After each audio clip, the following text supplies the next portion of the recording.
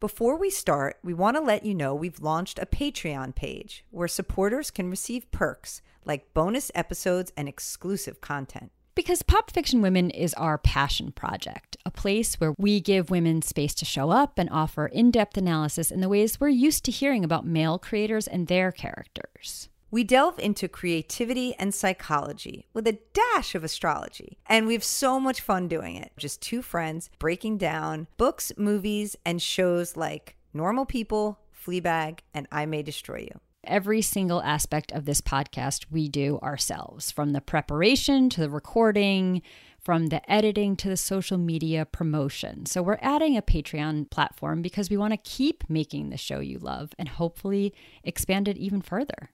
So please consider becoming one of our most complicated fans and contributing on Patreon. To learn more, go to patreon.com/popfictionwomen.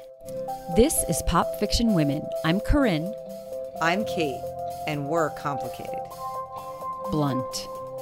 Total boss. But sometimes a mess. Opinionated. But never boring. And in this podcast, we're discussing the complicated women of the best books, TV, and movies. Along with the complicated women behind the scenes. Warning, lots of spoilers ahead. So come back when you're done. Hurry up, it's starting. Hamilton. Dun, dun, dun, dun, dun. Okay, sorry. Oh, it's out there for the whole world to see. So amazing. And I think the whole world has seen it. I mean, from everybody I know is talking about it. It's all over Twitter. It's everywhere. It is all over. And you know I'm not a tweeter. You're our tweeter here. But it's even on Instagram. Oh, yeah. Instagram stories. I mean, everyone, this is like the send your child to school the first day where everybody, the obligatory, everybody has to post it. And the funny thing is, it's literally pictures of people's TVs. I know. Your TV is not interesting to me. No. Yes, exactly. I'm like, yes, we can all see it. We all have a TV. I got it. No, but I appreciate it, though. I appreciate that everyone kind of wants to be in on it and just saying, like, I'm watching it too. Everyone is watching it. It's everywhere. And from what I've already seen from this weekend, everyone's not only just watching it, it's multiple times. Like I have people sitting on their couches in different outfits from the day before, watching it again, like showing a different part, having their commentary. Oh my God. Because so now it's ours, as Lin-Manuel Miranda tweeted. And you can stop it and rewind it and watch your favorite song again. And the close-ups now, which you don't get in live theater. I can see the spit on Jonathan Groff's lips, Love it. It's so crazy. So we had to talk about it. What does this have to do with Pop Fiction Women, Corinne? Nothing. Who cares? Exactly. This is just it's just a world phenomenon. And if you're not talking about it because it's not in your genre, well, then you need to just blow up your genre because this is everything. Yes, it is. Since we are Pop Fiction Women, we're going to slant this towards the women at least for a little bit. We'll start off with the Schuyler sisters. The Schuyler sisters. Yes, which, by the way, the spelling of this is where my daughter's name comes from. Which is actually the Dutch name is Schuyler, which is a beautiful name, but I didn't want Schuyler. And we dropped the S and dropped the U and made her Kyler. Oh my gosh. Yeah. I did not know that. Not in relation to Hamilton, but just in the relation to Schuyler. That's so cool. The Schuyler sisters, Angelica, Eliza, and of course, Peggy. And Peggy. Sorry. And Peggy. Yes. So who do you relate to, Kate? Or, as you seem to like to answer questions, who do you definitely not relate to? We could take it either way. You're just making fun of my Boomerang I love episode. It. I am not. I love it. I love what you see and then go, that's not me. Yeah, and I feel this is so weird because I'm going to relate it back to Boomerang too. In Boomerang, I said, not Angela. Definitely not Angela. And then I went on this whole thing about how I thought Angela kind of was one way throughout and then turned. And when she turned, I maybe related a little more. And that's a little bit like Eliza for me. First of all, but I will answer your question. I relate more to Angelica. I will say this affirmatively. Okay. So I'll talk about Eliza. So first, because, at first I do think that as Angelica says about her, you'll never find anyone as trusting or as kind. And, so I think that's how I think of her for a lot of the show. This like trusting, kind sister who kind of wins Hamilton by default, honestly, because Angelica pulls out of the race. Right. And then she's even a little bit of a nagging wife, doting mother, but then after the affair with Byrne, and I'm erasing myself from the narrative, and she sort of shows her agency, and that's where I find her more appealing to me, like when she turns. That I could relate to her more than anything up to that point in the story. I love it. So, and then at the end, I mean, of course, we find out again at the very, very end that all that Eliza did in terms of his legacy and then her own contributions. And so, I mean, the Eliza at the end, I can definitely relate to more than her, sort of 3/4 of the Eliza of the story. Sure. Okay. Yeah. Interesting. Yes. And what about Angelica? Because Angelica is definitely the one I relate to most, but I have a feeling that we're not even going to relate on the same level. Yeah, probably not. I don't know. I mean, there's a lot of ways I think we would. She's very smart. Yeah. Okay. Assertive. Yes. Loyal. I mean, and yes. loving to her sister. I mean, I think her loyalty to me is the thing I really do relate to. How she is looking for a mind at work, right? She's attracted to Hamilton's intellect and his ability to write, and that's what turns her on. Like no one can match you for turn of phrase. That's what she's into about him, and that totally I can relate to. So. And she's sort of the badass one, right? In imploring Thomas Paine to include women in the sequel. She's the one, but she understands, her station in life, and that she has to be the one to marry, because that's just at that time, that was what was expected of her as the firstborn. And so she's pragmatic too, right? I mean, she understands that's what she needs to do. So I definitely think that's a lot of reasons. Yeah, it's a lot of reasons. But then, I'm not sure what Angelica really does in the story other than sort of be his muse and is there for her sister. But, ultimately her role, like she doesn't actually do that much. You get that one hint where she tells Hamilton to speak with Jefferson, like giving him that's the one sort of bit you see where she's offering him some advice so that she's like a trusted counsel to him. I would have liked a little more of that out of her, but but no, I'm definitely more Angelica. I just love to hear what you see in characters, and I see all of that. I do. For me, the thing I relate to most is something she never even really gives to herself. It's something Hamilton gives to her when he spots her right away and says, "You look like a woman who's never been satisfied." I'm like, that is definitely me. And that is, we'll talk about that a little bit later too. It's a Hamilton thing as well. Yeah. But she's like, interesting. Tell me more about that. And I like that. Again, the same thing, like you said, I'm looking for a mind at work. And is this what it's like to match wits? That is something that appeals to me as well in a partner. And as you had said, this idea of she has this duty to her family. I know I felt that way, not to marry rich the way she does, but for me, it was to be I was the first person in my family to graduate from college. And I felt a lot of responsibility in that way. And, I wondered for her, like, what if she had just married Hamilton, and what if wonder what their love story would be like. Just being the firstborn, I think is, you just automatically feel the weight of expectation of your family, even when they don't put it on you. Right. That's what I related to the most for her. Yeah, I like that. And I just love that song, Satisfied.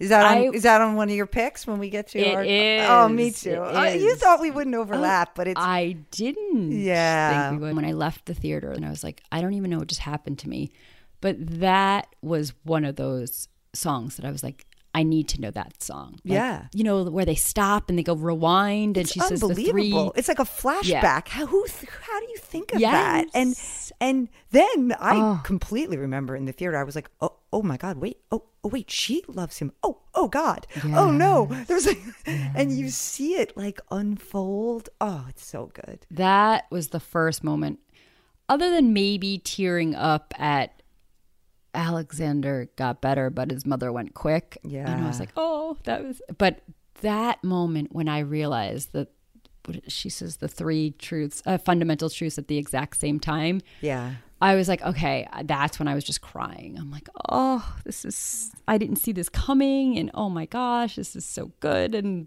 the responsibility and the sacrifice. And oh my gosh.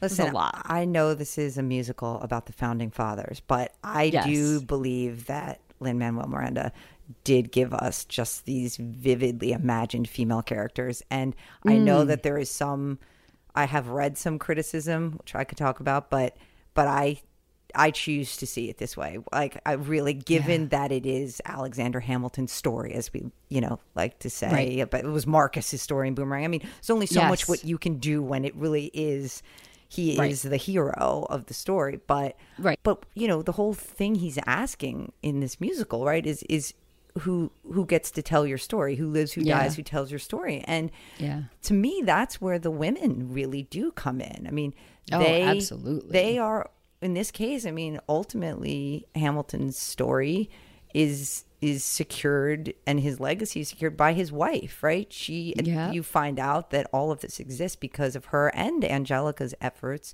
That to me is like, she's like the author of the story, that last verse, Yeah, and also his downfall too, Mariah Reynolds. Yes. Also, right? So the women play a key role in him coming out as who he is, right? Because then that's a big deal. My kids love the moment where Jefferson is going, "You'll never be president now." Yeah, and he writes the Reynolds paper. Yeah.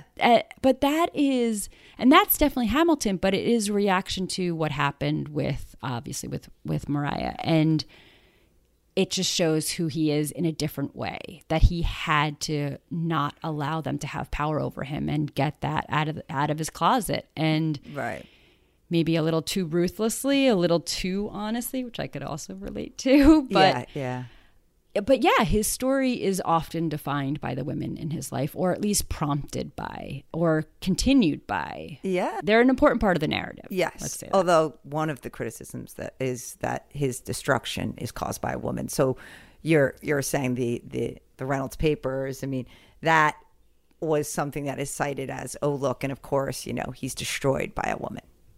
I'm like, I think he destroyed himself. Exactly. Yeah. I'm like, so, and then Elizabeth, I'm sorry, Elizabeth, well, her name actually is Elizabeth, but Eliza, sort of then the doting stand by your man. And I'm like, no. Like I didn't see it that way. I really didn't. I didn't either. And I think was intended, like meaning Lin-Manuel Miranda wanted you to see it in a different way. Yeah. But who knows? I mean, we don't know what she was thinking, course, right? She might have felt like, I have to just stay now. I have no other choice. Who knows? But as far as the musical goes, I do think it's portrayed. She gets the final scene, Eliza. I mean, she is the one standing at the edge of the stage, and you hear how she interviewed soldiers who fought with Hamilton. She raised funds for the Washington Monument. She established like the first private orphanage. Because he was an orphan, Yes. And so, I don't know, in the final moment, she's the one out there. Yes. And I thought for him that he was acknowledging that, that women also built this country. And in addition to, obviously, his broader message here of diversity and in the casting and everything else. But I mean, if I focus just on the women, I mean, I think, again, for a show about the founding fathers, these women are very prominent in the story. Yes, absolutely. And certainly more. I mean, I literally never learned about the Schuyler sisters in history ever. Yeah. Like I learned about Alexander Hamilton and Thomas Jefferson and George Washington. And so while it may be woefully incomplete for 2020, compared to what we're actually taught in school, this is exactly way better. Way better. Progress, people, progress. Yes. Doesn't happen overnight, right? Exactly. So our favorite songs.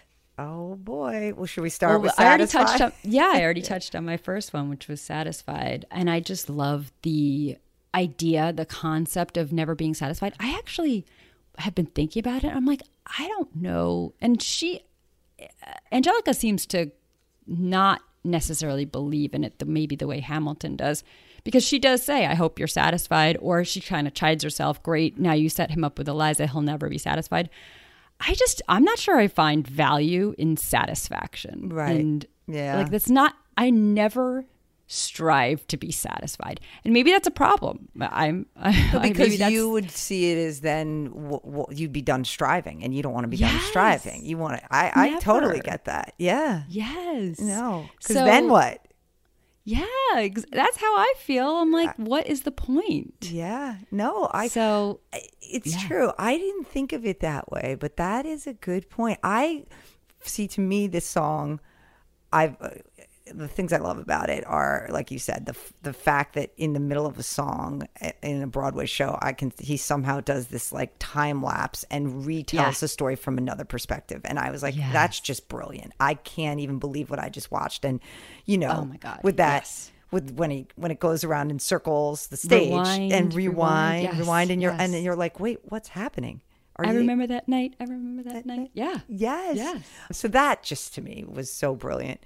But I was just so, like I said, like mesmerized or freaked out by the love triangle. I was just like, oh no, but you love him. I'm like, then I Googled that too. I remember at the time, I'm like, wait, was he really in love with his wife's sister? And there is, of course, not that he's totally factually accurate, Lin-Manuel Miranda in the show, but there is usually kernels of truth to these things. Yes. And it was. And I just thought, oh, this is so fascinating. This is like a soap opera of the 1780s. Like, what the hell? Yes. I know on the Twitter watch party that they hosted the cast the other night that Lin-Manuel Miranda said this was the greatest. He believes this is the greatest song he's ever written, and he will never be able to top it. I love hearing that, because that's how I feel. Like I said, I remember there were two things. The first time I saw it, it was such a blur. I definitely wasn't catching the brilliant lines that we hear, but I remembered that when she said 3 fundamental truths at the exact same time, I was like, that's what I'm going to Google when I get home. Mm-hmm. And Renee Elise Goldsberry. Oh my gosh. I mean, she is incredible. I cannot speak like that. I cannot sing like that. Although in my car, I always do. I am like, going for it. The amount of words she gets out per second in that, you know, he also. Yeah, I get key and kite. Yes. This is matched with key, see in this way, the key and kite, right? That's it. That's all I got. Exactly. No, it's incredible. She is phenomenal.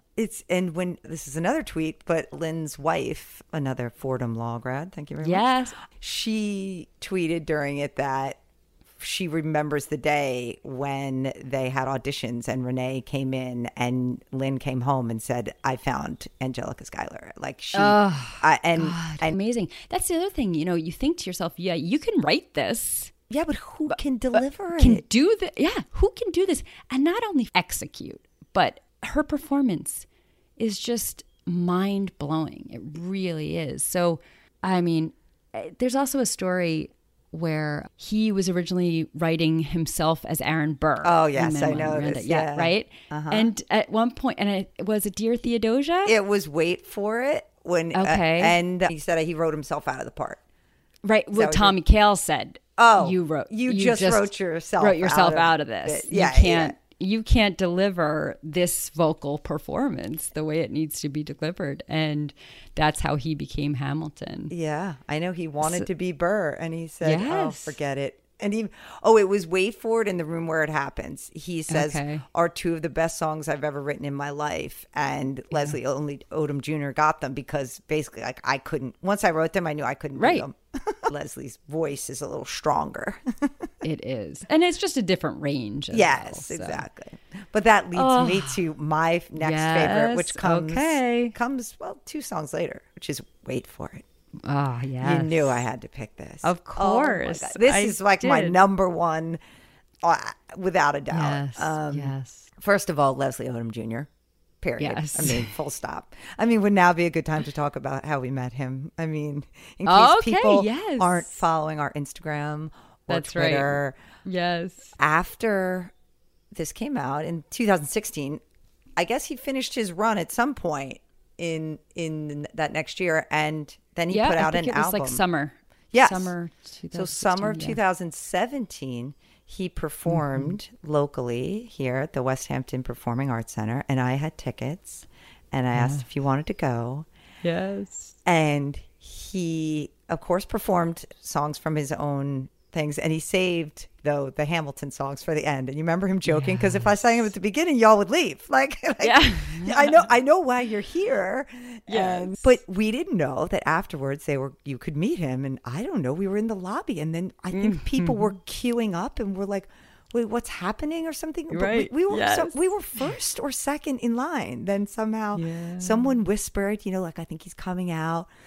So and you remember I was mumbling under my breath because it was like so quick. They were like, okay, you're up. And I was like, that's right. Yes. Get your shit together, Kate. Get your shit together. And he looked at me and he's like, do you have your shit together, Kate? And I was like, oh my God, he said my name. He said my name. It was so good because here's the thing. Kate and I have been to things before, and you're usually the one with the connection, right? Like Emily Giffen, we go, and I'm a little starstruck, but you, like, it just comes from a different place. Not that you're too cool or something, but it just comes from a different place. You have a different relationship, right? It's far beyond mine. And so you just come from a different place. And I'm usually the one, like, telling myself to pull it together. And this was you doing it, which was such a funny thing. And I was like, oh my God, look at this. Look at her, like, fangirling, total fangirling. And then he's like, do you have your shit together, Kate? It was oh my God. Fucking Meanwhile, perfect. You say this, but then you get in these situations and then you're like, I know. Cool as a cucumber and know exactly what to say. I mean, you mentioned the Emily Giffen once. Oh, you leave out that at one of them, we're at her after party thing for one of her book releases, and Ed Burns is there, and I'm like, and you're like pulling out like references to like his movies and shit. And what did you even say to him? I said, if anyone could see me, I am so red in the face right now because I still can't. I don't even think I had a full drink in me, and I was like, it wasn't that. It was just, this is how I get. This is who I am, and I go to him. So I heard Tom Petty hates you.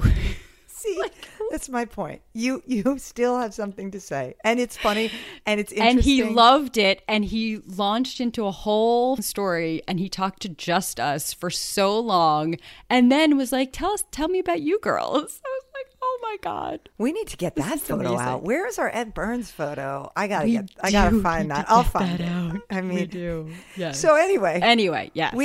We took a picture with Leslie Odom Jr. Long story short, which we did. You pointed which out. I just love the picture. The picture is so good, and you made such a good observation. You're like, he looks so comfortable, like his arms are around us. Like he looks so happy. Yes, it's not like I have so many staged author photos, like when I go to a book signing and then afterwards, and it just like, there's a long line of people, and this is part of their job. They don't know us, so they're not gonna like put their arm around you and like look like they're so comfortable. But he somehow did. Oh my gosh, it just looks like we're all like the three of us having the best time. Yeah, which really we were. He asked us questions like he did. We were talking. Somehow I was saying that I grew up in West Hampton. He's like, "This is a beautiful town. You're very lucky." Yes, I mean, that's right. It was like legit conversation. I mean, oh God. Anyway, so the point is, good. Okay, I loved this song anyway, but number one reason is Leslie Odom Jr. But it's a great song. I mean, in terms of the story, it tells us everything we need to know about Aaron Burr. it is, as you said the other day, his origin story. We learn about his parents, his love for Theodosia, who's married. Yes. It sets up, most importantly, I think, how he differs from Hamilton. Yes. But it's my pick because it literally stops me in my tracks every single time I hear it. Yeah. It's an earthquake to me, like a force that knocks me out. Like, it comes about a quarter of the way into the show, right? And at that point, you know, you I don't know, your head's sort of spinning a little from like the historical facts, and then we just come off like the satisfied and, oh shit, there's like a love triangle. And then, I don't know, we just get to this, and it just sort of like shocks me, like the changes in pace, you know, how it's slow and then just like erupts.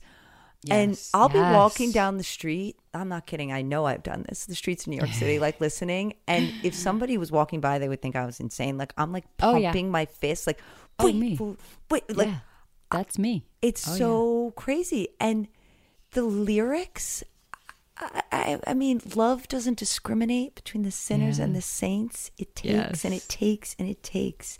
And we keep loving anyway. We laugh and we cry and we break and we make our mistakes. Yes, it's exactly right. And then my absolute favorite, I am inimitable. I am an original. And then he says, I'm not falling behind or running late. Wait for it. I'm not standing still. I'm lying in wait. And that's where I get like, oh, I'm like clenching my fist right now. I'm like, I am not standing still. I am lying in wait. So look out, because I am an original. I love it. I love it so much. I have a little bit to add, not a lot, but I'm going to save that for what's our. Oh yes, we're going to do for what's your damage. Yes. So we'll come back to that one. It's a good one. But I will say, I didn't even know this song. Like, I almost didn't even know the song existed until you told me to like really listen to it and like and pointed out some of those lines. Wow. I'll talk about it. Let's save it because I definitely have some thoughts there. But I think my next one is a Burr song, but it is Dear Theodosia. Oh, so good. That's I have an honorable mention because I could only pick three. That's so good. Yeah. I kind of thought you were going to pick it too. So. Yes. I mean, this song just destroys me. And again, same thing for you. It's Leslie Odom's voice. Holy shit. It's so soft and powerful. How that's possible, I'm not really sure. But he has such a perfect light touch. And this song just reduces me to tears every time. I can't. So good. I can't get through it. I can't. And how they're both talking about domestic life was never quite my thing, and then you changed everything. I mean, that's just I just know that feeling, not only in relation to parenthood, but just I know that feeling. Like, I thought I was so smart. I thought I had all of this figured out, and my world is upside down. And how incredibly wonderful that is. That is just my general life feeling. I think I have everything figured out.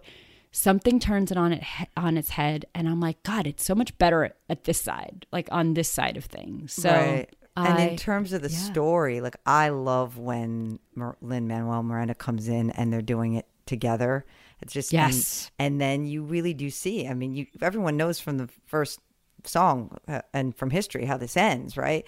These two, but in that moment you see how similar they are, right? And how connected they are. And so even though we talk a lot about their differences, and we'll talk more about it, and how it ends between them, you're right, there's such similarities. And with them both on the stage just like next to each other, I love that moment. Yeah, and you'll come of age in our new nation. It's just the hope, bleed and fight for you. It's we'll make it right for you. Yeah, and you'll blow us all away. Love that one every time. Every time it crushes me. What about you? What's your next one? So my third one is It's Quiet Uptown. I knew it. I knew this. Just, I know mine are not like the obscure picks. That's for sure. Oh well, I think there are lots of people's favorite. It's just the heartbreak in this. I cannot listen to this one. Like if Wait For It is, I can't listen to without pumping my fist and being totally like pumped up. Like Earthquake, like I said, Eruption. This is just tears every time. Without a doubt. I cried during Dear Theodosia a lot too, so I shouldn't say that. But this one, it's just waterworks. Like, again, I could be walking down the street and, oh my God, the unimaginable, as I said, is what if you lost your child? And just the heartbreak and how you try to push away the unimaginable. There's suffering too terrible to name. You hold your child as tight as you can, right? I mean, everyone who's has a child, I think, or even is, you're still a child of someone, right? So I think everyone just goes right to those thoughts of how unimaginable that would be. And then it feels easier to just swim down. When you're in so deep. That's an Angelica line. Yeah. It's just, and I will say, I've listened to the Hamilton mixtape. I'm sure you have, with other artists that cover his songs. And for the most part, I always like the original better. I will. Yeah, but this one, Kelly Clarkson does an amazing job. Like, this is one where I'm like, holy shit. Like, because her voice is just, it's like got that scratchy and like it's really, really good. So I think that's worth listening to. But it'll make you cry too. So. Yes. Okay. I don't really cry at this one. Really? I mean, look. I'm a human being and I'm a crier anyway, but I guess I'm starting to realize I tend to cry. Hope makes me cry. Okay. Sad things are sad. I feel, I mean, it's devastating, but the waterworks are the hope and the promise and the optimism. Like that's when of Dear Theodosia. This sadness, it's terribly sad and I feel horrible and I definitely cry. But it's not the same for me. That's interesting. Yes, like that, I know. though. I just thought of it because I was like, what is wrong with me? But I was like, it's just a different thing. It's like, it's whatever touches, like gets to that raw nerve for you. Yeah. And for me, it's the hope and the optimism more so than the sadness. Yeah. Oh, I like that. Oh, and then my last one is. Oh, I want to guess. Go guess. Do it. Wait, it could be anywhere, right? We weren't going in order. We sort of were, but then. You're right. I was thinking of the room where it happened, or no? Oh, no. I do not even like that. Okay. Damn. I thought you might Burn. have that. What about Burn? No. That's her song. I like Hurricane. Okay, so here's really? Okay, so go ahead. Because I'm Hamilton, Kate. Okay, let me give you my long list. Satisfied. Well, Alexander Hamilton's great. Alexander Hamilton's Satisfied, Nonstop, Dear Theodosia, Meet Me Inside, I love, but I can't even begin to get it on this list because there's just too much to talk about. Exactly. Cabinet Battle, number 1. Oh, and my son tells me not number 2. I love them. I don't like number 2. It's number 1 for me. It's all number 1 for me. Say No to This. I love that song. The change in pace, the struggle, I love all of it. The sultry tones of it. It's so different from so many other songs. I love it. I love that too. And he tweeted about that too and said it was the song that he had the least fun writing. Oh. And he says, because he goes, hey, did you grow up Catholic? ? Imagine having to write Say No to This. I felt like shit for days. So I thought that was funny. That is funny. Love it. So that was on my long list. And then Hurricane. And then, which also I just love. Oh, Guns and Ships too. Another one of my favorites. That's just like, how is this possible? How is anyone doing this right now? Like, I can't even say the words, let alone try to get them out the way they do. But then here's my third, my final. It's definitely The World Was Wide Enough. Oh, wow. Yeah. Okay. I love this song. This makes me cry so much. What Lin-Manuel Miranda captures in this song is truly mind-blowing. I mean, this one song is an entire story. Yeah. Like it has a beginning, middle, and an end, and it has arcs and it has transformation. I mean, he starts with he was going to kill. Burr is looking at Hamilton saying he's going to kill me, justifying what he did. And then he's like, fuck, I really did not need to do that. And Hamilton died, but I'm the one who has to live with this, having killed him. I've never in my life had such a soft spot for a villain. Yeah. And he turns it around. And for him to realize, not only like, he wasn't like, you know what, Hamilton was right, I was wrong. He actually says the world was wide enough for both Hamilton and me. Yes. And that is so brilliant. But then also the whole thing, the duel, and then Hamilton's part of it. The Hamilton's part of it is when I really cry. Like, what if this bullet is my legacy? How will they remember me? I'm running out of time. My time's up. Wise up. Wise up. Oh, God. Yes. I catch a glimpse of the other side. And then he sees his my mother son and is his on the other son. side. He's with my mother on the other side. Washington's on the other side. Teach me how to say goodbye. Rise up, rise up. It really rise gets up. in so many of, like, Teach Me How to Say Goodbye is from what he wrote for Washington. Yeah. Like, it's everything. I have chills from my head to my toes right now. Like, it's so good. It really does. It does cheat a little because it does bring in some of the other songs, but I love that. Yes. You call that cheating. I call that like brilliant. everything. I know. Yeah, like exactly. And you say some, I think it brings in almost all. I mean, it really, yes. You're right. Even in little words, like he's got weight in there. And I mean, it's just. It's got Between the Sinners and the Saints. Death doesn't discriminate between the sinners. Wow. Yes. I just pulled up the lyrics because I was like, geez, it really does. Yeah. But now I'm the villain in your history. I was too young. Because I survived, but I paid for it. Yeah. I'm the damn fool that shot him. Yes. So I love this song. And then the weight, and then and then it slows again. Oh, the whole thing. It just makes me cry so much. That is a good one. In fact, I think if I had to pick just one, I think this would be it. This would be it. It's just so complete. Yeah, it is. It is complete. It's not my singular favorite, but it is it's just so complete. Everything's there. And the hope, the sadness, like all of it's in there. Yeah. Yeah, that's a good choice. Oh, so good. So good. The problem with picking the favorites is some of like my favorite, more like I would say from the smaller characters, don't get in there. Like I love Christopher Jackson as Washington, so I don't get any of his songs. You know what I mean? Right. So that's where I was thinking we would rely on killer quotes.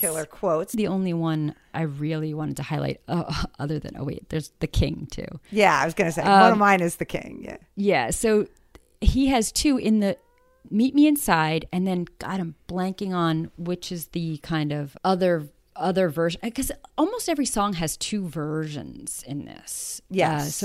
So he has the Dying is Easy, like when Hamilton's saying I'm willing to die, and Washington says dying is easy, living is harder. Right. And then the later one is winning is easy, governing is harder. He's so good. And I love his voice, and I love the two of them together. I think they have a really good chemistry. Mm-hmm. But one last time, I really like that song. Christopher Jackson, amazing. Well, so the other we have to talk about the King. Yes. Jonathan Groff. See, now that's where I get a lot of that's how I would have answered it, because I would have been like, the last song he says, wait, he's giving up power? Is that something you can do? I wasn't How aware will they that decide? Was something you could do. Yes, a person could do. And why would you do that? And I don't understand. I mean, that character. I mean, Jonathan Groff and the King. I mean, he really he talk about a scene stealer. And I will kill your friends and family to remind you of my love. Yes. And does da da da da da count as a killer quote? Because it should. There's so many good ones. We don't even need to. But the brilliance of Lin-Manuel Miranda, knowing that an audience that wasn't used to hearing this much rap and hip hop needed these kind of more familiar breaks in the action, which the King gives and which Mariah Reynolds gives. The brilliance of that alone is something to note. But Jonathan Groff, the way he plays it, oh, it's just so good. It's so good. I think him and Daveed Diggs really Yes. are scene Oh, stealers. And anytime they're on the stage, I'm just, particularly when he comes back as Jefferson. What did I miss? I mean, Yes, I that's love that. funny. That's my husband's favorite, Yeah, it's like so, entry. Yes, what an entry, right? I mean, Yes, and it's yes. got like this sort of like show tuney kind of what did I miss, and like jazz Yeah. hands, and it's fantastic. I prefer him as Lafayette. Do you? Yeah, Guns and Ships is my favorite. And he's like, we need Hamilton. How he does this in a French accent is beyond me. I love it. That's a good point. It is just amazing that so many pieces in this are just truly, truly extraordinary. Okay, so should we move on to What's Your Damage? What's your damage? Yeah, I don't know where we're going with this, but I know you do, and I'm excited. Yeah. Well, I don't know. So this is what I wanted to talk about. So we wanted to try to keep it on the women, but then like in Boomerang, when it's not their story, they don't really have as much damage to explore. And I thought this was the perfect place to explore the fact that I often say that I am like the Hamilton and you are like the Burr, mostly just in our mindsets, not obviously. Yes, it's like we are. Yeah, we are not enemies. We are not going to end up shooting each other. right. But, and I guess mine is really about whatever is perceived as the damage of Hamilton. And again, in case anybody's listening to us for the first time, damage is not like what's bad about you. It's kind of like what drives you. And for me, I am so aligned with Hamilton's mindset, the immigrant mentality, which I get from my Puerto Rican grandmother: work hard, work smart, know the system, game the system, override the system. I mean, that's essentially what I was taught from like a very young age before I even knew what any of it meant. And I also have that survival resilience that he has. I mean, I wasn't born in the mid 1700s where like anything could kill you. And I certainly didn't have quite as many trauma and tragedies as he did. But I had my fair share of poverty, addiction, danger in my childhood that it became the core of me to be a self-starter, to young, scrappy, and hungry. Yeah, I was gonna say a self-starter and also fending for myself. But that was my next line. I don't care how old I am. I will always be young, scrappy, and hungry. Always.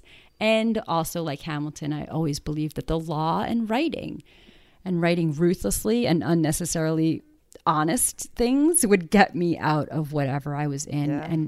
And I say that how I like Hurricane.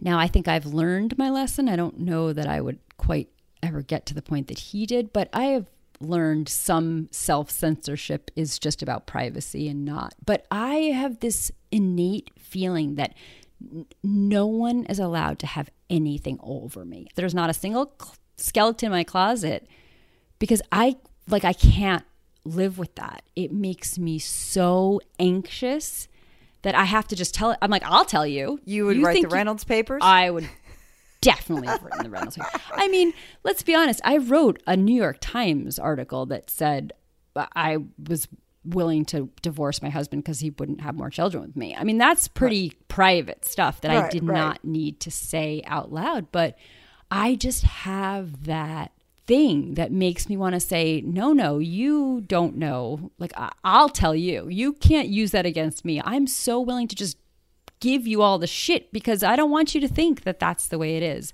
It's a weird thing, and I relate to it very much. So, well, I agree with. Are you going to say? I mean, all of those things you just said are true about yourself and Hamilton. Yeah. But how about the nonstop? Are we? Yes, of course. Oh, I'm like, you're getting to that, right? To me, that's the number one thing about you that's similar. It is. Why do you write like you're running out of time? It is, and this is where I think it has come clear to me because when you're writing by yourself, it doesn't really matter the pace you write at, the fervor you write with, whatever it is, it really doesn't matter. It's something that I've learned with you. And this is, again, why I wanted to position us as Hamilton and Burr in this way. And I think maybe more Lin-Manuel Miranda, Leslie Odom, who cares? It doesn't matter. Is that you, and I wrote this on Instagram, like, you have been teaching me the value of waiting for it for a long time. And it's something I'm constantly amazed by. But again, so my point is, I don't think I would have seen myself in that way, that I write like I'm running out of time. Even though it's true, I wouldn't have seen it until I started working with you as much as I have. And you're just like, chill, wait for it. Like, which is so funny because no one would call me chill. Of course. But compared to you, I might be. Right. Like a little bit. Well, it's not that you're chill. It's just that you're willing to, what's your line? Like, I'm not standing still. I'm lying in wait. Yes. Pounce at the appropriate time. Exactly. Yes. It's not that you're chill, like back there eating grapes or something. No. That's a good point. It's a little more calculated in a way. Exactly. And that is something I learned from you. So when I said before, when you said wait for it, I swear to you, I think I listened to this whole soundtrack in addition to have seen the live show, and was like, I don't wait for it. I don't really remember that. Like, really, I was like, I don't really even remember that song. Right. And then I was on the bus going to work, and you and I were texting, and you were like, "Oh no, you have like wait for it's the song, like that's it." Right. And I was like, "What? What are you talking about?" And then so I think you put had your headphones in, and I did. And I listened to it, and you had, I think, typed a couple of the lyrics to me, and I was like, "Okay, all right, interesting. I'm gonna listen to this." And it's so funny because I think the first few times I had heard it, what I focus on is even the way Burr talks about Hamilton. Hamilton doesn't hesitate, right? And he exhibits no restraint. He has nothing to lose. He has something to prove. He has nothing to lose. Again, that's what I'm like, that's me. What is this other stuff around it? Like, it's pretty to hear it in Leslie Odom's voice, but this is what I relate to. And then I started hearing those things, and I'm like, wow, there's so much value here. And it is something I respect, because the person who's like sitting in the back eating grapes, and that's fine. Everyone can be how they are, but I knew that wasn't you. So I was like, okay, so what am I missing here? And it was definitely through this song that I started to understand that there was value in, like you said, being a little bit more thoughtful, calculated, showing restraint.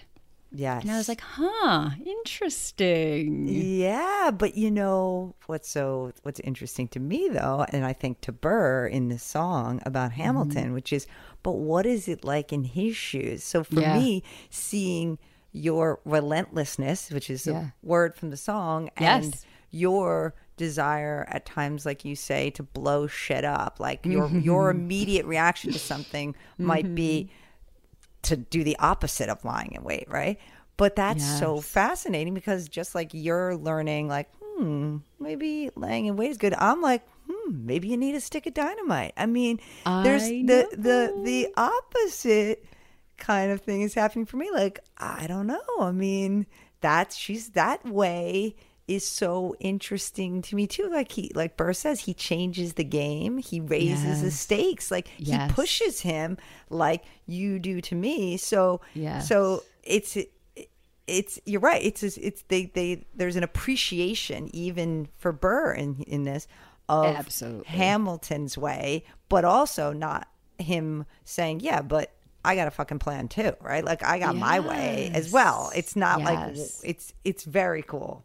Yes. And I cannot tell you, it is only because of you that I listen to that song so much. And this has become one of my favorite songs for all that it has taught me, for just to balance. I'm never going to be Burr. I'm never going to be the person who is lying in wait. But it's teaching me that maybe retreating a little, like coming back a little, isn't giving up, isn't letting it go. It's just maybe taking a step back and thinking about it in a different way. And I do really think it comes from just different perspectives. Like when you come from that survival mentality, it's really hard. And this is why I think people have talked about the marshmallow test being kind of rigged. If you come from a place where there's no guarantee that that person's ever going to come back in the room and give you 2 marshmallows. Why would I pass up what I have here in front of me right now? Right. And that it is a privileged mindset to have that kind of trust. But it's one, it's one I've earned to some point, like to some extent. I can sit there and trust that the guy will come back in and give me 2 marshmallows. So I've outgrown that mindset and I'm learning a new one. And it's fascinating. You can't erase, I think, a lot of what's programmed in you as a child, but I can learn to balance it out. And it sounds like that's what you're doing too. You'll always have the mindset you have, and you're like, what's the value here? I see it. I'm going to practice it a little bit. And I've said it to you. Yeah. Like, look at you.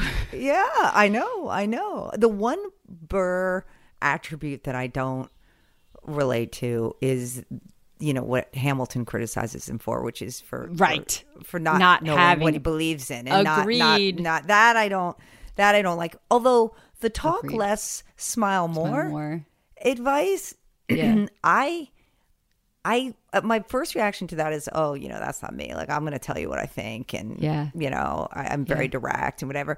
But then I started thinking about it. I do have some Burr in me on that because I do think, particularly like in the workplace, I am very good about, again, maybe being calculated, that there are times where it's, you need to, be really assertive and aggressive and say what you're going to say. But there's other times where, the smile might actually suit you or benefit you here. Right. So shut your mouth. Yeah. Play, but again, it's a more calculated kind of way of doing it. But I don't like that at the end of the day, his main criticism of Burr is that nobody knows what you stand for. Like that, I don't like. That is not, and that's not you. Yeah, that I know. You. But the talk less, smile more, because otherwise his point is you're fools running your mouth off. It's not. That's not always going to serve you. Yeah, I do see a little bit of it there, that you have that smile more, talk less. Yes, but again, particularly strategic. Yes. Like, I have a work colleague, and she gets so fired up, and she's like, so then I said, and I'm like, just smile and be like, yeah, okay, talk to you later. And just I can't always do it, for sure. Right, but sometimes I'm like, hey, now you just got yourself all fired up for what? Look what they've taught us, Hamilton and Burr. I know, but also us, you and I. I mean, I feel like it's an evolution. The seeds were planted with Hamilton, and you and I have been the one tending to one another's. Yes, I like that. Right? Me so too. Good. I just pulled that right out of my ass. I know, nice one. Oh, all right. So, Kate, I am going to spring a little something on you right now. No. I don't like surprise. Is that a very Burr attribute? By the way, we didn't even mention that Burr and Hamilton are both lawyers too. So that's we right. Yes, that's right. That's right. So the parallels continue. They do. So what's the surprise? Okay. I decided. So we talked about the segments beforehand. And we obviously, there's no what she said, because this is created by Lin-Manuel Miranda, what have you. And then somewhere along the line this morning, I was like, fuck that. You know what? Because I want to do a what she said, and I'm going to do it about Vanessa Nadal. Yeah, that's his wife. Yeah, his wife. And I'm like, she didn't make Hamilton. I don't care. I decided I want to talk about her, and we're going to talk about her. So funny. And I said it earlier, but you didn't give me the hint. I didn't, because I was like, that will come. That will come. I wish you told me this, because I went in my deep dive, years ago. I also did a deep dive on her. Because I was just so fascinated. But I don't remember half this stuff. But I wanted to know what kind of lawyer she was. I wanted to know what law firm she worked at. I do remember some of this, though. Okay. Well, I was going to say some of it might come out. And I didn't do a deep dive. This is just some highlights. Yes. Tell me. So they went to the same high school together, Vanessa and Lynn, the highly selective, public, gifted, and talented high school Hunter, right? Yeah. She was 2 years younger than he was. She graduates and goes on to MIT, where she majors in chemical engineering. Yeah. Fascinating to me. Oh, yeah. In 2005, Lynn reaches out to her and invites her to one of his freestyle love shows. And she likes him. She sees him on the stage and she's like, oh, he's smart. Again, I'm having like an Angelica moment, right? She's like, look at this. I like this.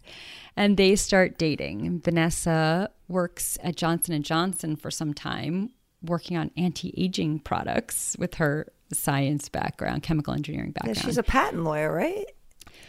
Well, not yet. No, not yet. But at this time, she was working in the chemical engineering aspect. Oh, before law school. That's right. Before law school. This is when they first get together. And Lynn is getting the Heights on Broadway at this time, early in their relationship. They fall in love quickly and entirely, the way I do. So I also appreciated that. Oh, yeah. He's very vocal about that, the love story. Yes. And I loved this, what she had to say. Lynn pulled this move that I love and is actually one of my moves as well. So she tells the New York Times, 2 months later at a big crowded party, he didn't exactly say I love you, but almost. She says, at some point we met up for a kiss and he said, you love me, she recalled. I was like, how presumptuous. I was a little angry, but I couldn't deny it. Kate, that is literally me in every relationship. Oh my God, that's amazing. I always want to go get it out there. I'm like, come on, we're in love. Let's not, but I don't want to be the one to say it because I am a kind of person that falls hard and falls fast, and not everybody is. So I'm aware of that. But I have done that probably in every relationship. I'm like, oh, you love me, huh? And now I see Vanessa's reaction. I can see that to the other person, it's a little off-putting, but also adorable. So it's like, you can't be mad. And it worked. Yes. You're like, it works every time, Kate. Every time. Every time. But I loved that. I just love their love story too. And then Vanessa, she goes on to law school at Fordham Law, which, by the way, in my head, I'm thinking of it like the ladies. Yes. So just great. Like us, which we both went to Fordham Law as well. Funny, though, she finds law pleasingly mathematical, it says. She says, laws are like an equation that you apply to a particular story, which I loved that. Wow. Right? Yeah, that's the science person in her. Yes. And then, so Vanessa and Lynn get married in 2010 while she's in law school, and The Heights is now a massive hit on Broadway. Unlike Hamilton, which will be a massive hit in the realm of all humanity, he first had his success really in the realm of Broadway. That won the Tony, too, for Best Musical. So that's a major success for your first show out of the gate. Absolutely. But Vanessa knows this is not an easy life, and she keeps at it. She graduates from Fordham Law, and she goes to work at Big Law. Yeah. She spent 5 years at Jones Day. Jones Day, yeah. I didn't know that. Yeah. And Lynn is toiling away on Hamilton.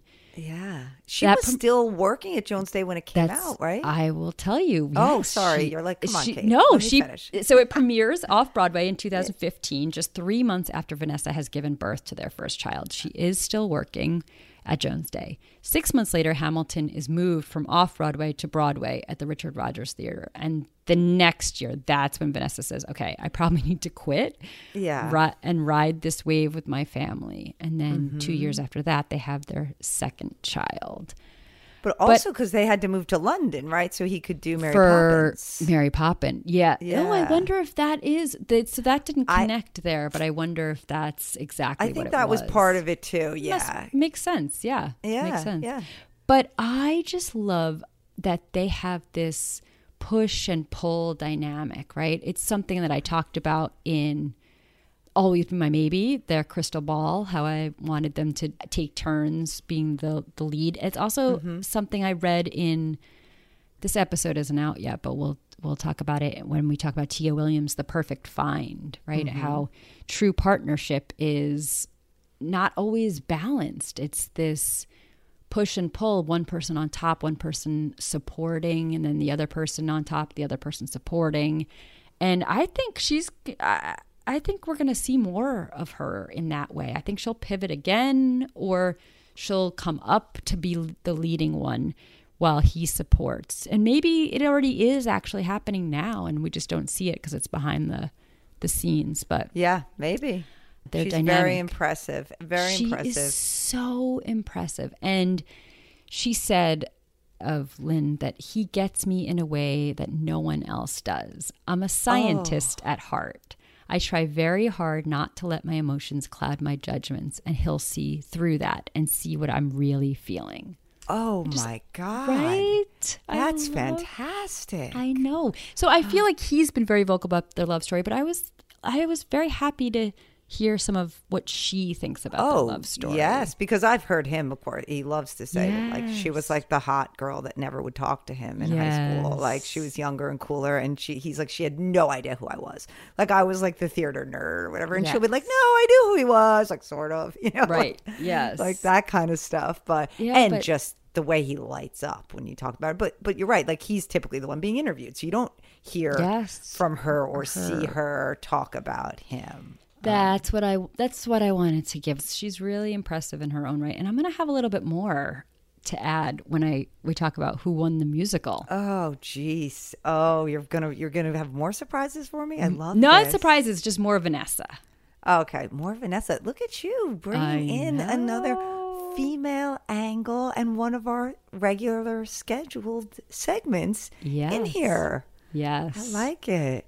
Well, Who Won the Musical is not necessarily one of our normal segments, though we did do it for Boomerang. I think, Who Won the Movie. That was the last one. I know the publishing schedule is very different from the recording schedule, but I think it's going to be going on. I kind of like this one. I think I want to keep doing it. I know. And when we first did it, I said to you, so when you say who, did it have to be a person, like a character? And you're like, no, it could be anything. And so, like, with that, I actually did have a person, but I don't know if it counts or not. I don't know if this is like cheating, what is it? But it's Lin-Manuel Miranda's brain. Like this is what when you said when we talked about this, I'm like that's everything. Like how this concept could come out of a person's brain. Now he's sitting on a beach somewhere reading the Chernoff. Ron Chernow. Chernow. God, yep. Chernoff. Hamilton. Ron Chernow's book, the autobiography of Hamilton. And I mean, and he's told the story. Like he's sitting on a beach it's reading this super thick. Exactly. This enormous because Ian book. has it. Yeah. Yes. Which should tell you something about him to begin with. Like, that's his beach read on vacation. But I think he had finally, taken a break. The Heights was, he finally had time to go on a vacation. And that's what he chooses to read, first of all, which tells you something about his brain.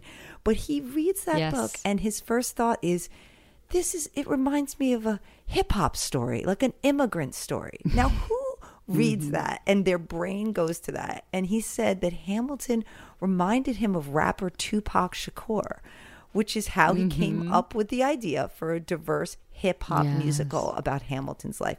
Who does that? And then love it. And then so it's his brain and clearly no one, Kate. No one does it. No one. That's why I except really for think Lin-Manuel Miranda. Exactly. Only this brain would go from that to that. And then though, the perseverance or the determination to then took him, I think, 7 years to write it. And he said during it, everyone told him he was insane. Like, including his mentor and friend, a famed lyricist, Stephen Sondheim, who knows something about making musicals, told him it will never work. Wow. Okay. I did not know that. Holy shit. Right? Now, he has won himself a Tony at this point. He's done In the Heights, but still, you got to have a little maybe sense of, I don't know, maybe that was a fluke or, I don't know, I've only written one musical. This is Stephen Sondheim. And this idea is kind of fucking crazy. Like, this is what I would be thinking. Yeah. And if someone's telling you it's never going to work, he said also he worked on the songs Alexander Hamilton and My Shot each for an entire year. Yeah. Who would have the perseverance and the determination and to not let anyone else's opinion discourage him or the time it was taking you? And I thought it's just Lin-Manuel Miranda's brain and his perseverance. Like, damn. Oh, and he doesn't give up. He just fucking goes and goes and goes and goes. And I know Burr sees it as taking, but I don't know. That it has a negative connotation to me. This is what I think is taking. He's just like taking his shot over and over and over and over and not stopping and believing in it, believing that he has something to give that's more important. And thank God.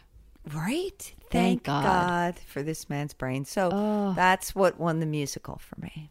So good. You just transported me. That was so dreamy. I love it.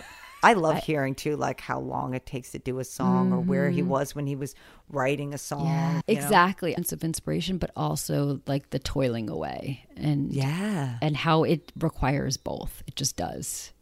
He said that wait for it. Good. Yeah, wait for it. Hit him while riding the subway to Dumbo. And he wrote the rest on the way on the train ride back. Like what? Yes. I don't know. I just see him sitting there, and I don't know. I read that also. That reminds me, Vanessa lived in Brooklyn with roommates, and he lived in the Bronx with roommates. So they were constantly shuttling back and forth. Between... so his train time was and during the Twitter cast chat, Alex Lacamoire posted like pictures, like a bunch of people had things of like when he gave them notes or lyrics for something, like, and they're on like the back of a piece of paper. Like, this is how Lynn sent me, X song. Like it was just these words and this idea, and then to see, where it came from and the little seeds and what they turned into is just crazy. Yes. Oh, I love that. Well, my Who Won the Musical is the same as Who Won Boomerang. It's True Love. I'm going with the love story aspect of it. But I will say it's a little different because it spans the show and it spans real life, and it ties in the one thing we've yet, the pop fiction women's staple that we've yet to address, astrology. Oh my God. Okay, so first let's start with the love story between Hamilton and Eliza Schuyler. Now, I will admit that I have no idea if this is real or not. I'm just giving you my perspective from watching the show Hamilton, or the musical Hamilton. I'm not talking about truly based in history. So I guess in that way we can look at them as characters, right? I repeat someone else's quote and say that the key to a long marriage is never wanting to be divorced at the same time, which is how I feel about Alexander and Eliza. And it comes out, she says it to him in That Would Be Enough. That would be enough. Yes. And he says it, though, back to her in Quiet Uptown. In Quiet Uptown, yes. Yes. I know. And she's pissed. Yeah. Yes. And she's pissed off still at him, which she should be, about the affair and also making it so public. And she's obviously now mourning her son. And he's like, you know what? I'm not going anywhere. I know I'm not afraid. I know who I married.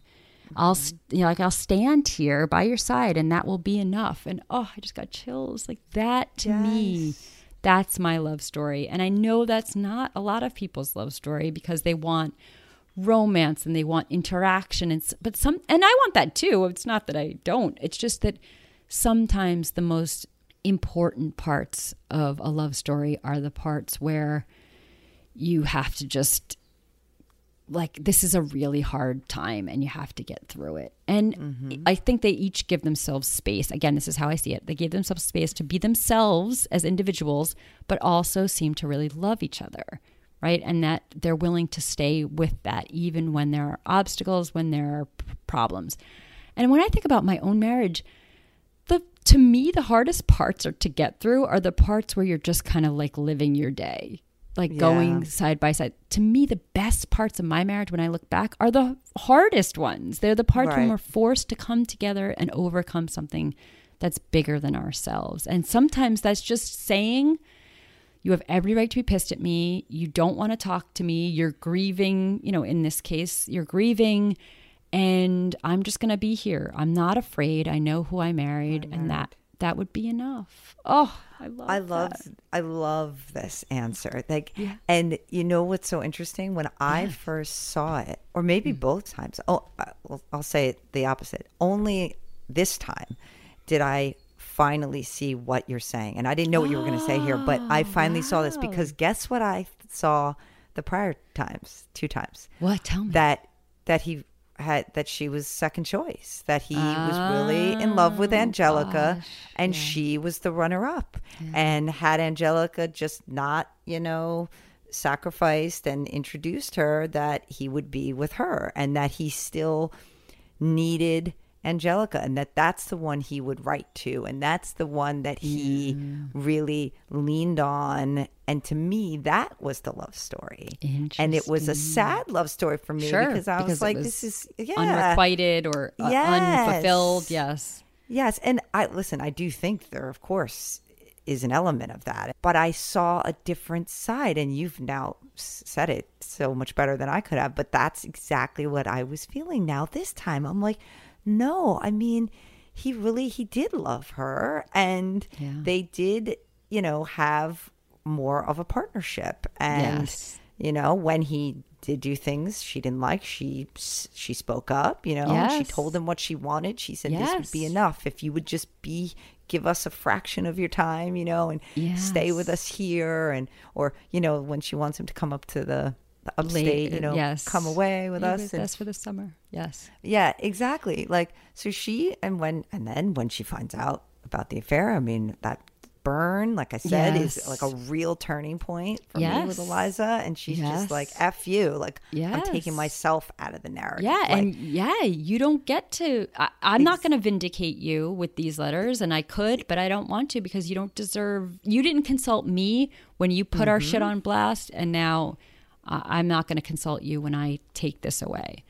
Right. But then people will say, a la Hillary Clinton, that then she just, stood by her man. And but like we've learned from that story, that's her choice. Okay. And she decided that staying with him, who she loved, and her family, and she was able to move past it. I don't need to understand why. That's not only she does.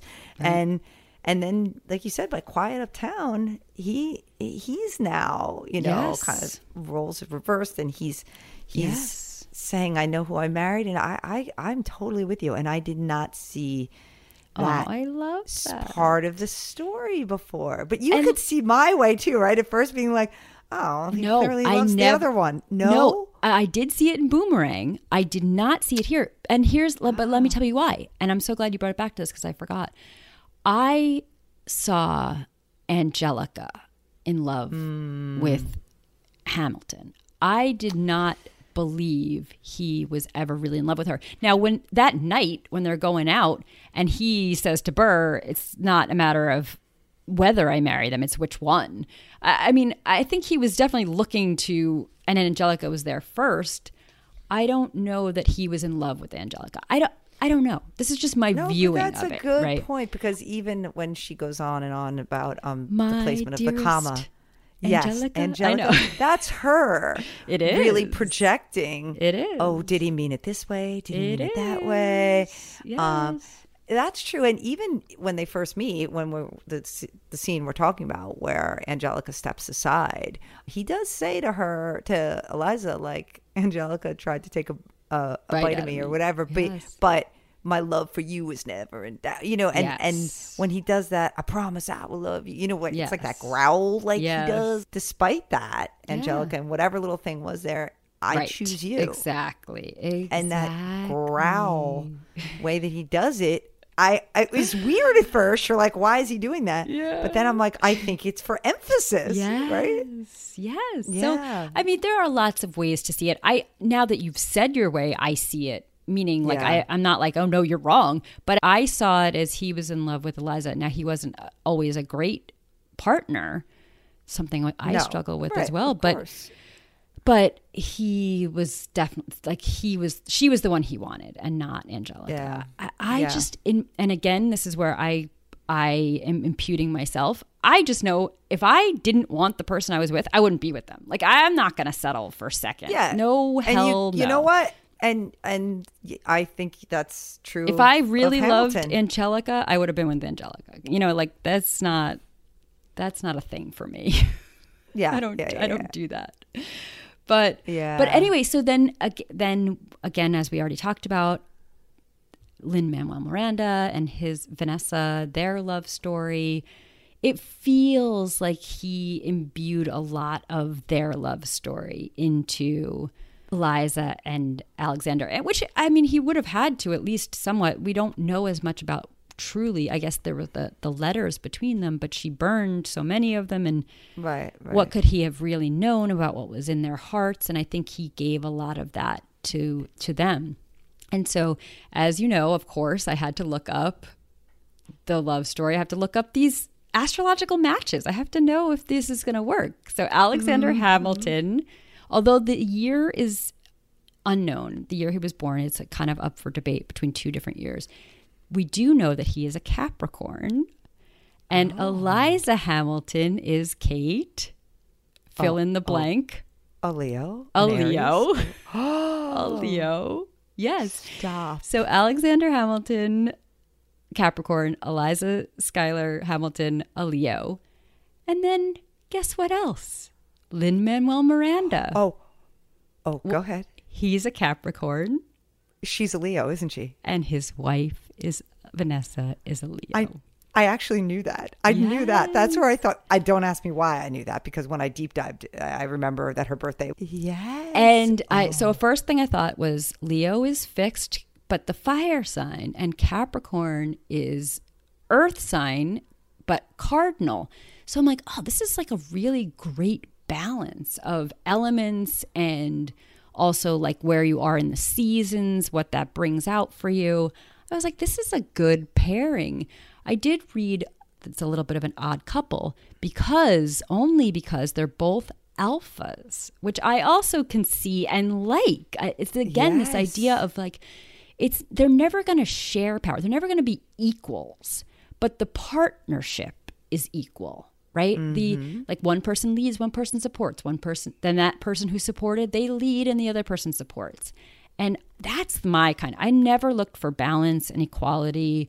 Got no Libra in my chart. I'm not looking for that. I'm looking for push and pull dynamic relationship. And I think that this is... And I've got that rising Libra. See, those scales, I do like to keep them a little even. Yeah, well, that yes. And that's just what you're looking for. But this to me is such a great love story. And also, we've talked about this.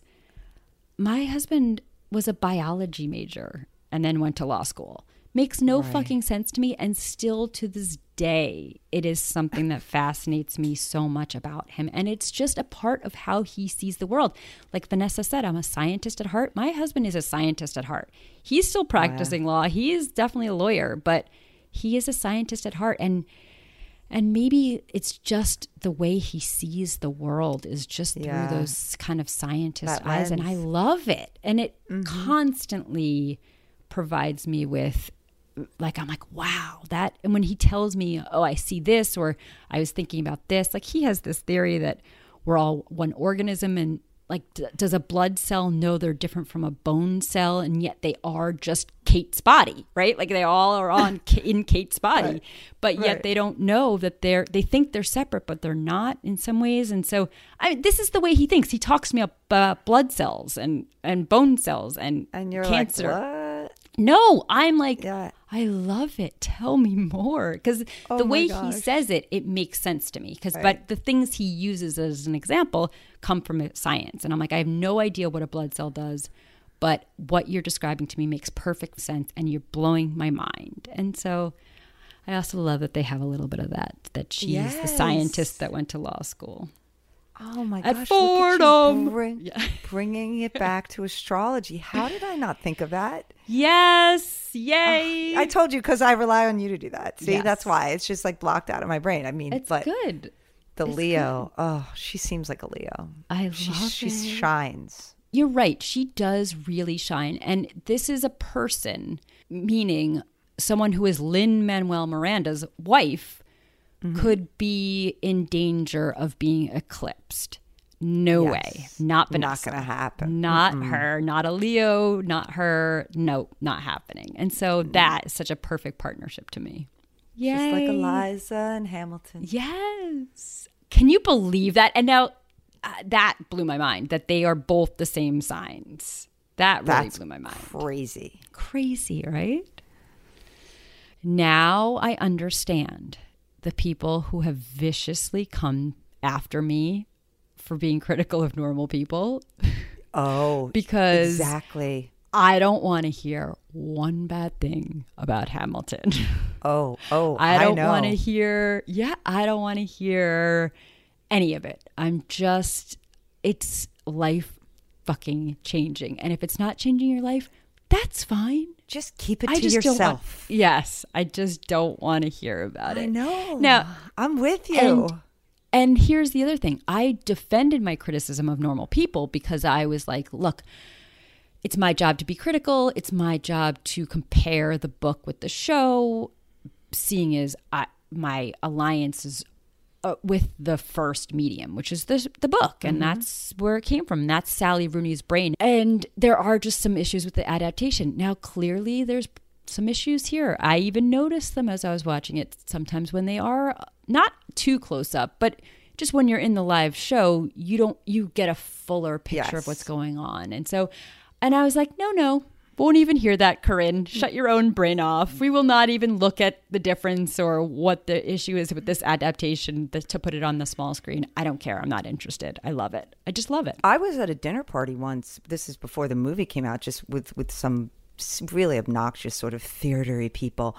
And this guy started criticizing Hamilton, and I didn't know him. He was like an acquaintance at this party, and I actually had to like physically remove myself because I thought, you're going to go off on some dude you don't even know simply because he doesn't like Hamilton. And I'm so, listen, I'm with you. I mean, you just can't. And I guess people should know. I guess that's why I would like to talk about how we each sort of came to it, because I think that does show sort of our history or love affair with it and why we needed to talk about it and why we can't hear anything bad about it. Yes. I mean, fair enough. Yeah. Fair enough. Yeah. I first saw this in previews in June of 2016. My law firm got tickets. We always take like our summer associates or like our summer interns out to some fancy Broadway show, and we always try to get whatever is the hot new show. I had no idea what it was. I didn't know what I was seeing. They told me I'm on recruiting. They're like, you're coming. An hour before I'm leaving, I decide to Google Hamilton. The musical, right? Now, again, what is this? Unless you're a theater-y person, you probably didn't see it at the public. I know some people who did, but I didn't. I do too. And so I didn't know the hype from the public either. No. It's run there. And so I Google it, and I'm like, all right, it's about cool. It's like a hip-hop about the founding fathers, whatever. So my first time, I literally didn't know what just happened to me when I left. Right. I was legitimately like dumbfounded. I knew I had experienced something so magical and unprecedented, but I really could not put it into words. I just felt it deep down. And I said to you before, it's like the first time I saw Rent in 1994 or 95. Yes. It was that kind of feeling. But then, of course, after that, I always joke that what I should have done immediately when the show ended was go downstairs and buy tickets. That's the moron in me, right? Yes. Because then, of course, you couldn't get them. Like who would know? Right. Yeah. Well, I knew it was so great. Like I should have at least. But anyway, I wouldn't have known that the tickets would become impossible to get. But then after that, and I know you did this too, and I went into a black hole, a deep dive into Google, right? And not just Lin-Manuel Miranda. And this is the part that I think is kind of weird of me, that I deep dove into the historical facts. Like I was an English major, really liked history though. My father taught American history. My brother teaches American history. But I was embarrassed of how little I knew about Alexander Hamilton. Right. So I started Googling things about him, the Federalist Papers, like the issues they debate in the cabinet rap battles. Yes. I literally was like looking those up. Like what was the beef between Jefferson and him? I mean, I was like a lunatic about that. It's so funny. It's so weird of me, right? That's the nerd right there in me. And then, of course, like everyone, I started obsessively listening to the soundtrack. So then I got offered tickets by a client in October of 2016. So I saw it twice with the original cast. And that was a totally different experience because now I had researched everything. I knew every word. Right. And I could really like pay attention to the details then. And I just, so it was equally wonderful, just a completely different experience. Right. And I wonder now if people, if they're just seeing the show, the film, right. most of them have already know everything, right? And they've already know all the words, and you know, so I don't know. I'm not saying one experience is better than the other. It's just, you know, I could see that it's different. I know. Right. So when I saw it, although I saw it much later than either both of yours, but still before, I feel like it was just everywhere with the original cast at Richard Rogers Theater. I knew nothing other than it was supposed to be amazing and I was supposed to love it. And I hate things I'm supposed to love. Mm-hmm. Yeah. So I was kind of not interested in seeing it, but Ian got me the tickets for my birthday, and as we discussed before this, you had told me. Now you telling me it's worth it, I was like, okay. Now you're not a hype person for hype's sake. Right. You're not a bandwagon person. As like, if something's great, you'll be on that bandwagon, but not for the sake of like everyone else is doing it. Right. So when I heard it from you, I was like, okay, fine. But I knew nothing. I knew no songs. I knew nothing about what I was going to be seeing other than, hip hop and history. Right. And I was like, I'm actually not particularly into either one of those things overly. So I was not that excited. I was a political science major, so I did know a lot of this stuff. And I did heavily focus in my political science major on constitutional law, which obviously focuses a lot on the founding fathers and how the Constitution came to be. So I did know a bunch of that stuff, but not through the lens of history, but through the lens of maybe the Supreme Court and how all of those things came about. Right. So I was like, all right. And I didn't know any songs. I didn't know any words. I didn't know anything. And I left the same way you did the first time, just like, what just happened to me? I remember Ian and I left the theater and couldn't get a cab, of course.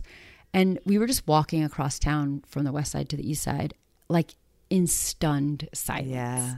Like it was, I think I was just like, I know my life has changed and I have no idea how or why, but like it felt on a cellular level, like I was a different person. Mm-hmm. But after that, we became obsessed in my house, and my kids, who I would never have taken to it, were obsessed and knew every song and every word to every song.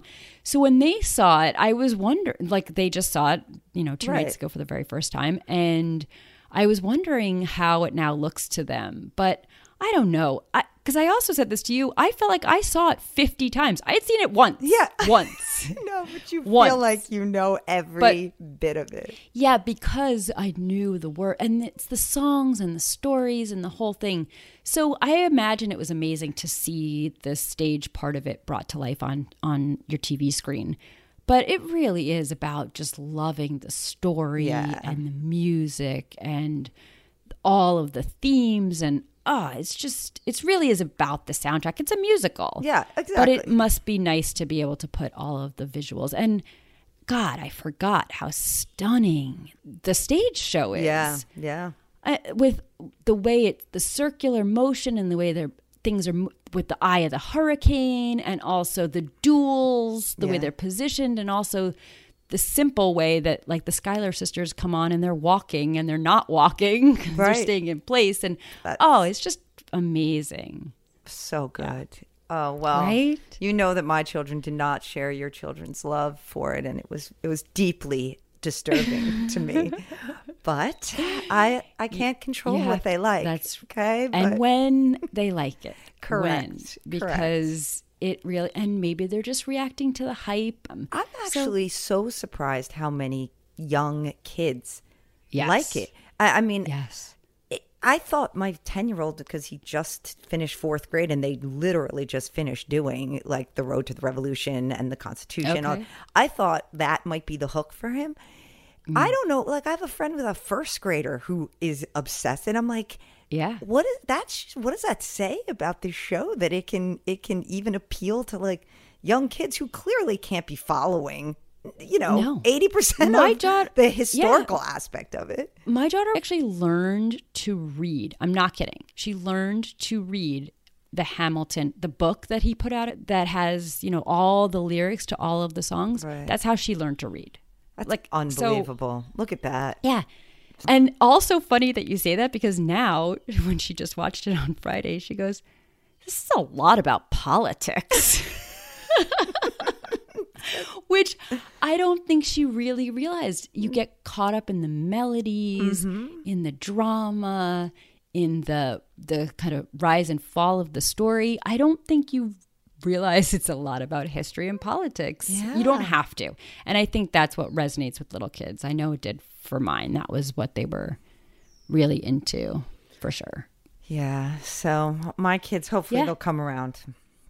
Yes, they will. They will. Because I can't hear any criticism. So yes, too bad. Right. So either keep it to yourself. Exactly. Good stuff. Yeah. Well, this was so much fun. I know. I mean, we could talk about this all day. We could. We have talked about this for days and days. Years. We've talked about this for years. Years now. Years. And now everyone can see it. And that's just such a great thing. And also, silver lining to the pandemic, because this movie was not supposed to be released, I think, for another 2 years, because now releasing the movie does undercut to some extent ticket sales. Yes. But seeing as there's no ticket sales and Broadway is not going on right now, the pandemic was truly the impetus to release this now. Yes. And so they said it was the fastest fast track a movie has ever gotten. So thank God for that. Silver linings. There we go. All right, Kate. Yay. Good times. This has been Pop Fiction Women with Corinne and Kate. If you enjoyed this show, please tell the complicated women in your life. And the men who love them. Yes, tell them to listen. And then to follow on Spotify or review and subscribe on Apple Podcasts. And of course, share on social media. Tag us with your favorite books, TV shows, and movies starring complicated women on Facebook and Instagram at Pop Fiction Women or on Twitter at pop_women. For more coverage of the women you love, or to find out if you qualify as a complicated woman, go to popfictionwomen.com. And keep it complicated.